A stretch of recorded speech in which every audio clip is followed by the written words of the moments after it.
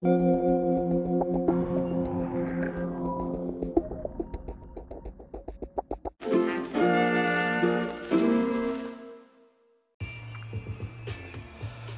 hello, hello.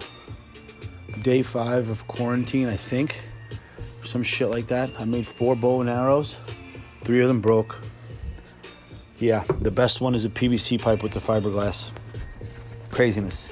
I gotta hand it, though, to the Suburbanites of New Jersey. They don't give a fuck about social distancing, nor do they give a fuck about quarantine. I just went to 7-Eleven to get my essentials. Finally ran out of toilet paper, guys. I did it. It happened. I ran out of toilet paper. I looked at my coffee filter stack, and I was like, I'm going to need coffee more. So I went into the store. This is crazy. And I bought some fucking toilet paper, and I came home. And now I have fucking toilet paper. Oh, my God. Oh, my God. Relax. All right? So nobody in New Jersey gives a shit. Everyone's walking their dogs, their kids, their cats. Guys walking a squirrel or something. I don't know. Fucking weird. But everyone's out there. Nobody cares. But only up to the point where you get close to them. So, like, if you got 3 people walking, like, they're all together, not practicing social distancing because they're in a family, they're in their little clan, and I'm walking around on my own with my headphones in, chilling. They're all cool and they're all talkative until they get like 20 feet away from you, and then this becomes this like awkward like standoff. Like, who's gonna get out of the way?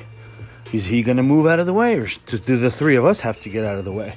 I just fucking keep walking straight, man. I already had the virus, I think. Maybe not. I don't care. Regardless of what it is, I'm not going to get sick.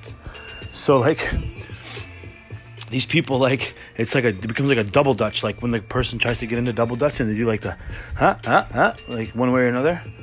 So, finally, I just walked across the street, and they were like, you didn't have to go that far. And I was like, you know what? I'd rather be safe than sorry is what I said. But what I meant to say was, I'd rather just go fucking bang your 2 daughters. No, I'm kidding. Yeah, so nobody cares in New Jersey. Going into 7-Eleven, and there's a giant face mask. The whole store has a face mask.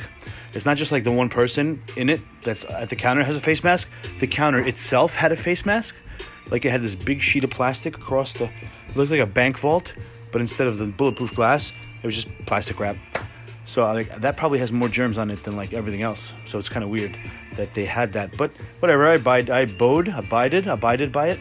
I like slipped my ice cream into the thing, you know. I got my Monster, my energy drinks. Shit, walking back, drinking a Slurpee. Another clan. They're walking their dog and the cat. This is the cat family. They're walking their cat. Like, guys, you don't need an excuse to go outside. Just go outside. It's okay. You don't have to bring your fucking cat out. It's ridiculous.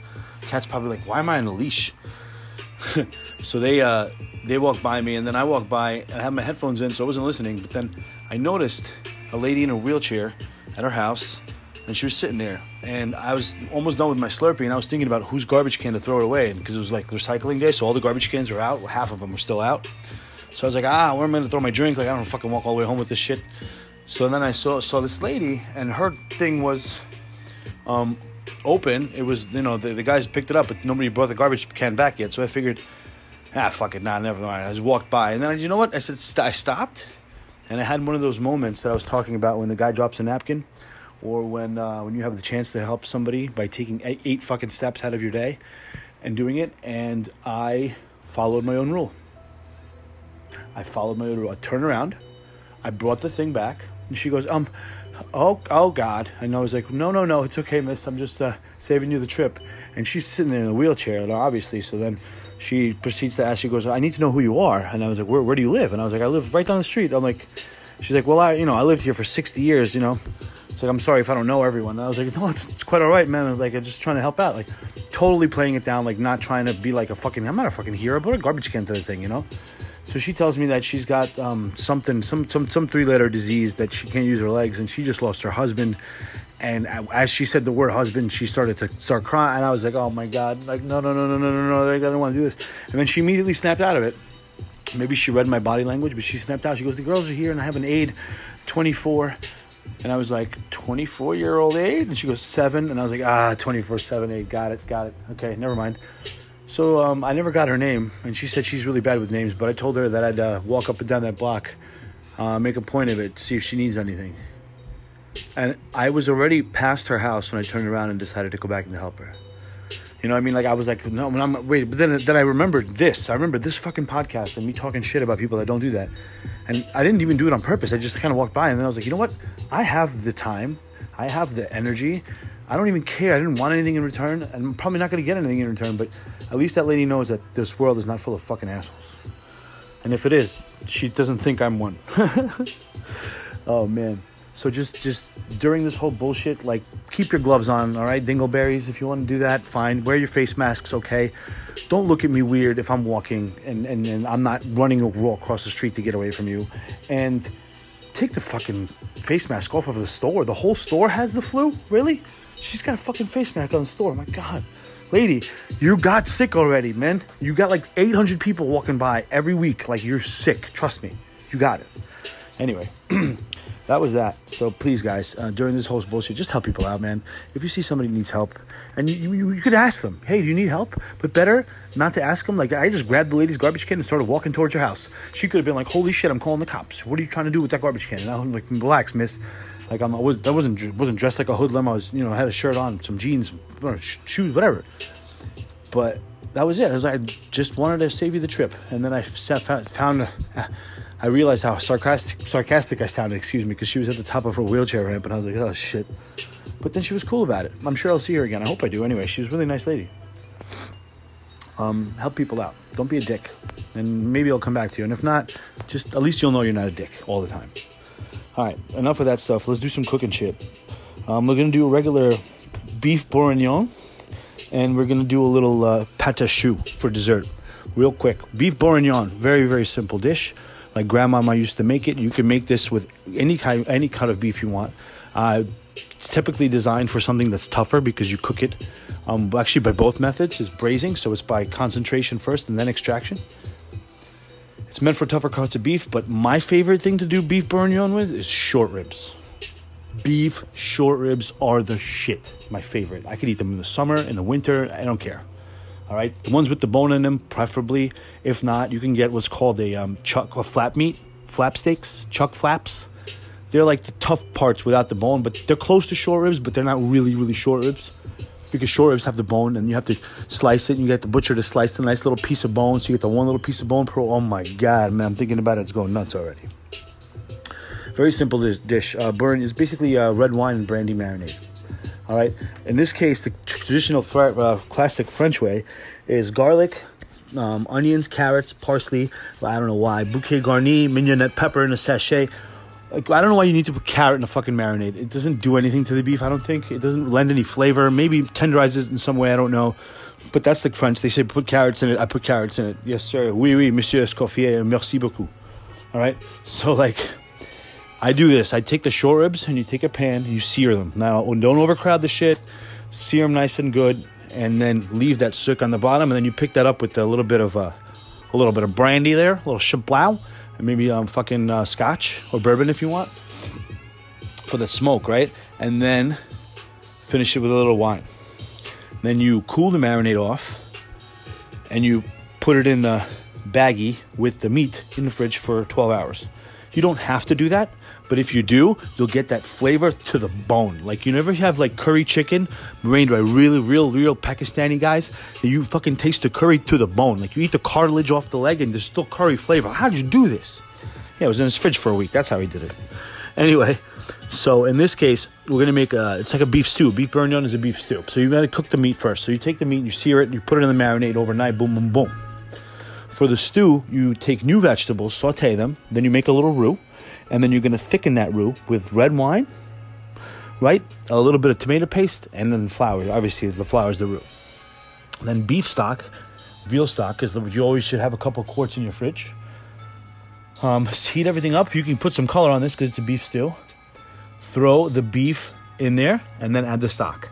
And now you're cooking by extraction. First, you concentrated the flavors by searing them in, and now you're extracting all of that into the broth, maintaining the Maillard effect on the beef, Maillard being the caramelization, right?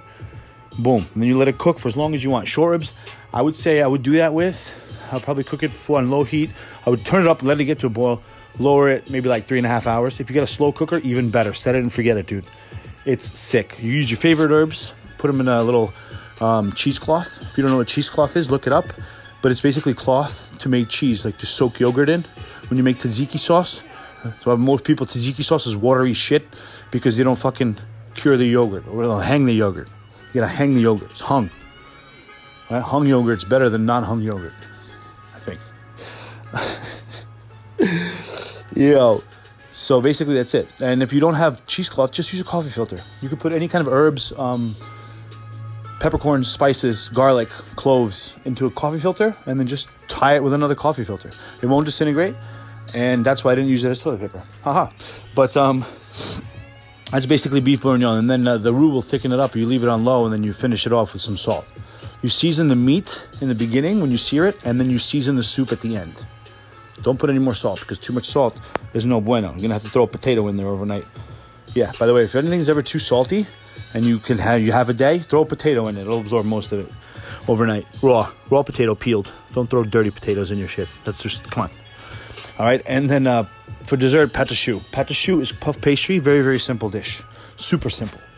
Basically, it's water and butter. All right, let's do like a stick of butter and then like half cup of water. Right, you put the butter in the water, let it melt. Let it melt, and then you throw some flour in there. Enough for it to make a ball to where it like becomes one mass. And you'll see it'll start flopping. If you move the pan, it'll like flop around the pan like that, which is cool. Then you got to take it off and put it in a food processor. But a food processor like a whisk. If you don't have a food processor, you're going to have, good forearms at the end of this, because that's the only problem with pâte à choux. It involves a lot of whisking. If you have a fucking KitchenAid, you're good. So basically, you're going to start cracking eggs one by one, raw, into this mixture as it's whipping, until it can't absorb any more eggs. So for about a stick of butter, half a cup of milk, like a cup of flour, probably going to be like 6 eggs, 5 eggs. The more eggs, the better, because the more eggs you have, the more it'll rise. All right. So the eggs, when they cook, the pâte à choux and the butter expands, and then the proteins from the egg coagulate, and then they leave it there, making that big void in the middle for you to fill with your chantilly cream. Giggity. All right. Chantilly cream is basically just whipped cream. All right. But so the trick to the pâte à choux is to have them not to be too heavy and not to be too damp. All right. It could be more egg is never a bad idea. Too much egg is no good, but you could always add a little flour and it'll come right up. All right. So what you do is then you take a plastic bag, or if you have a pastry bag, you do that. But if you don't, you just take a plastic Ziploc bag, cut the put the stuff in there, chill it, but not too much. Obviously, chill it before to get it warm, and then put it in a plastic bag. Put it in the fridge, 30 minutes, 45 minutes, or you don't even have to. You could just straight up just put it on a pan, cookie sheet, spray some stuff, and then you're gonna pop out of this bag. You're gonna cut the tip, and you're gonna pop out little dog poops about the size of a quarter. Picture a small little dog pooping on a quarter. And as you squeeze, you're going to pull up with your hand so it makes a perfect sphere. I should do a fucking video of this so people can understand what I'm talking about.